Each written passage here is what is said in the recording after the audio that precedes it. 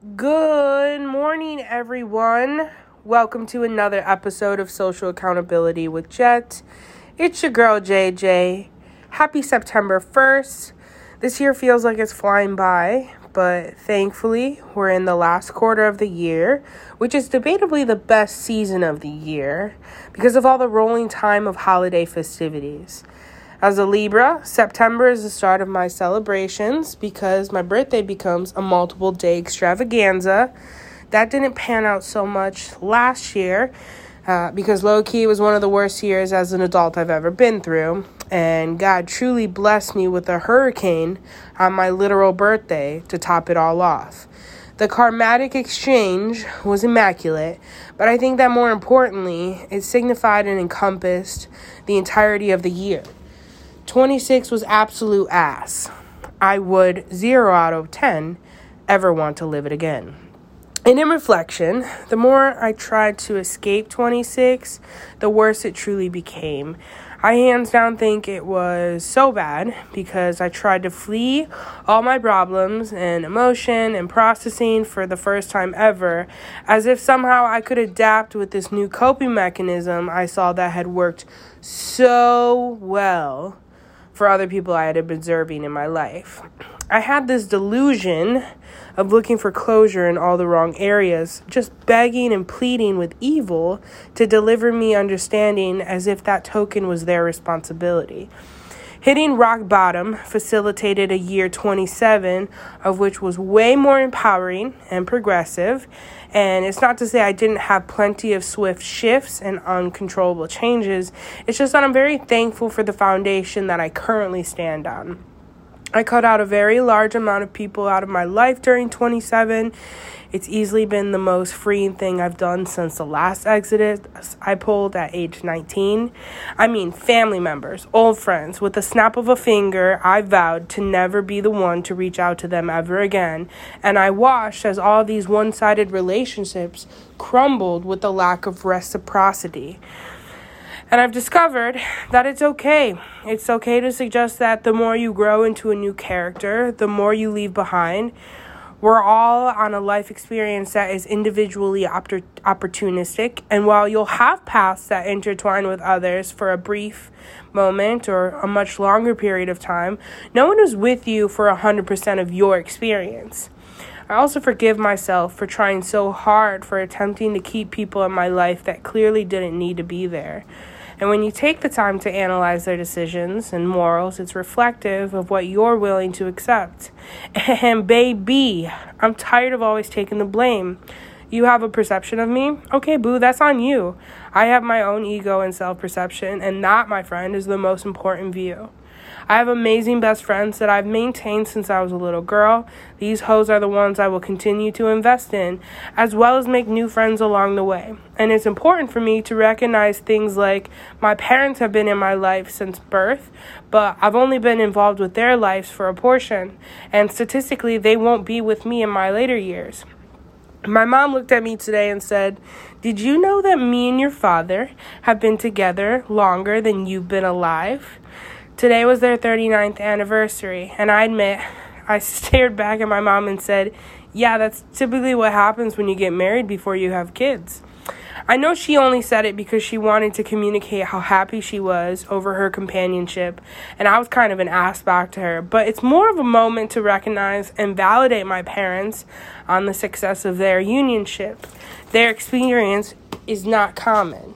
So, for the first guest to ever experience on this show, I'm bringing the woman who brought me into this world, the head bitch in charge, Mamacita Jet. Thanks for being here. Thank you for allowing me to be one of your guests, and I am honored. Thank you, Mom. All right, so my question for you is going to be an easy one. You ready? Did you know when you married my father, it would last this long? I did. I actually prayed to God, and I said a prayer. I said, God, send me a man that will honor me and my children and uphold the Christianity values of the Bible along with the moral compass, because love is blind, and when you marry for love, it doesn't ever last.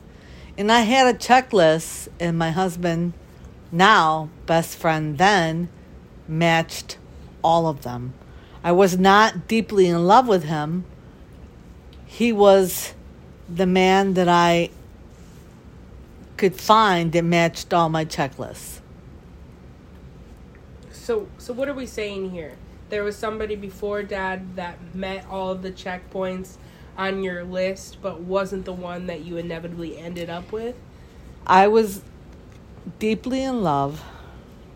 I loved him more than air that I could breathe. And he had a lot of faults. And I prayed to God one day. And I said, God, I love this man, but if he's not right for me, take him out of my life. And he showed me evidence time and time after that this man that I would have married, which had a lot of monetary value, would have been a wife beater. Oh my God. Okay. That's a fact. Okay. So you didn't end up marrying this guy, and you met Dad, and you decided you were going to go for it. I met your dad, and we were best friends. I tried fixing him up with all my friends, but nobody would go out with him. And one day we were at work, and I walked out to my car, and it wouldn't start. And your dad's like, oh, he was trying everything so hard. Amazingly, I looked in the reflection mirror, and I had that intuition, sick feeling in my gut. And I said to him, who knows? Maybe one day you and I will be together. And I had no idea that would come to fruition. And now look at you. Yeah, everyone tried talking me out of it. People had bets on us. They said, oh, it's not going to last.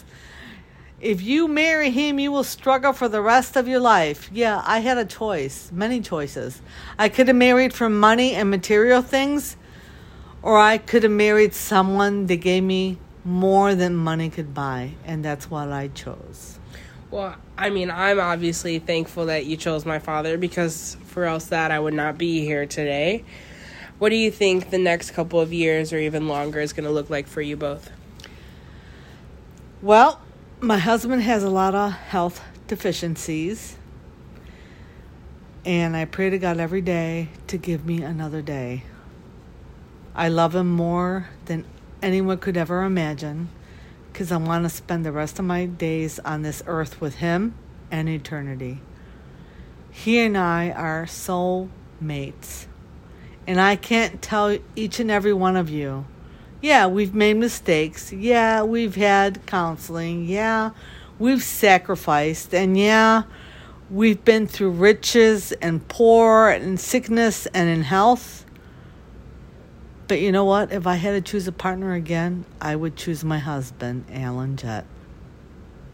Forever. Well, I love that. Thank you, Mom, for sharing your thoughts with the whole entire world. I hope you know. And thank you for listening to this episode of Social Accountability with Jet. I'm sure I'll try more times in the future to bring other people's perceptions on this podcast. But for now, I'm really thankful. Oh, she wants to say another thing, folks. So when we got married, our theme song of our wedding dance was Just You and I by Eddie Rabbitt and Crystal Gale. And today I called him up for the first time in 39 years. We could not spend the time together. And I sang to him, you don't bring me flowers anymore, and you don't sing me love songs. And I was singing to him. He goes, well, you shouldn't sing love songs anymore to me either. And I died laughing because my husband has the most impeccable sense of humor that both of my kids inherited. And in life, you need someone that can make you laugh. And I am so glad I chose Alan Jett. Thank you, Mom. You're cute. I love it. I'm sure Dad will love it as well. My parents are celebrating 39 years of marriage today. I hope that you guys will send them love and blessings because they truly deserve it. I hope that other people in this world find their true soulmate, their twin flame, and they get to experience the love that I watched my parents have my entire life. I'm still searching for mine, but at the end of the day, just knowing and living through them has been a blessing more than anything. I thank you again for listening to another episode of Social Accountability with Jet. I hope that you guys have a beautiful Friday. I hope that you take the time to recognize those in your life that have brought you gifts of love, who have helped show joy, and who have brought you more than just small experiences, but have gained exponentially to your knowledge and just who you are and your overall purpose. And with that, have a wonderful day. Bye-bye.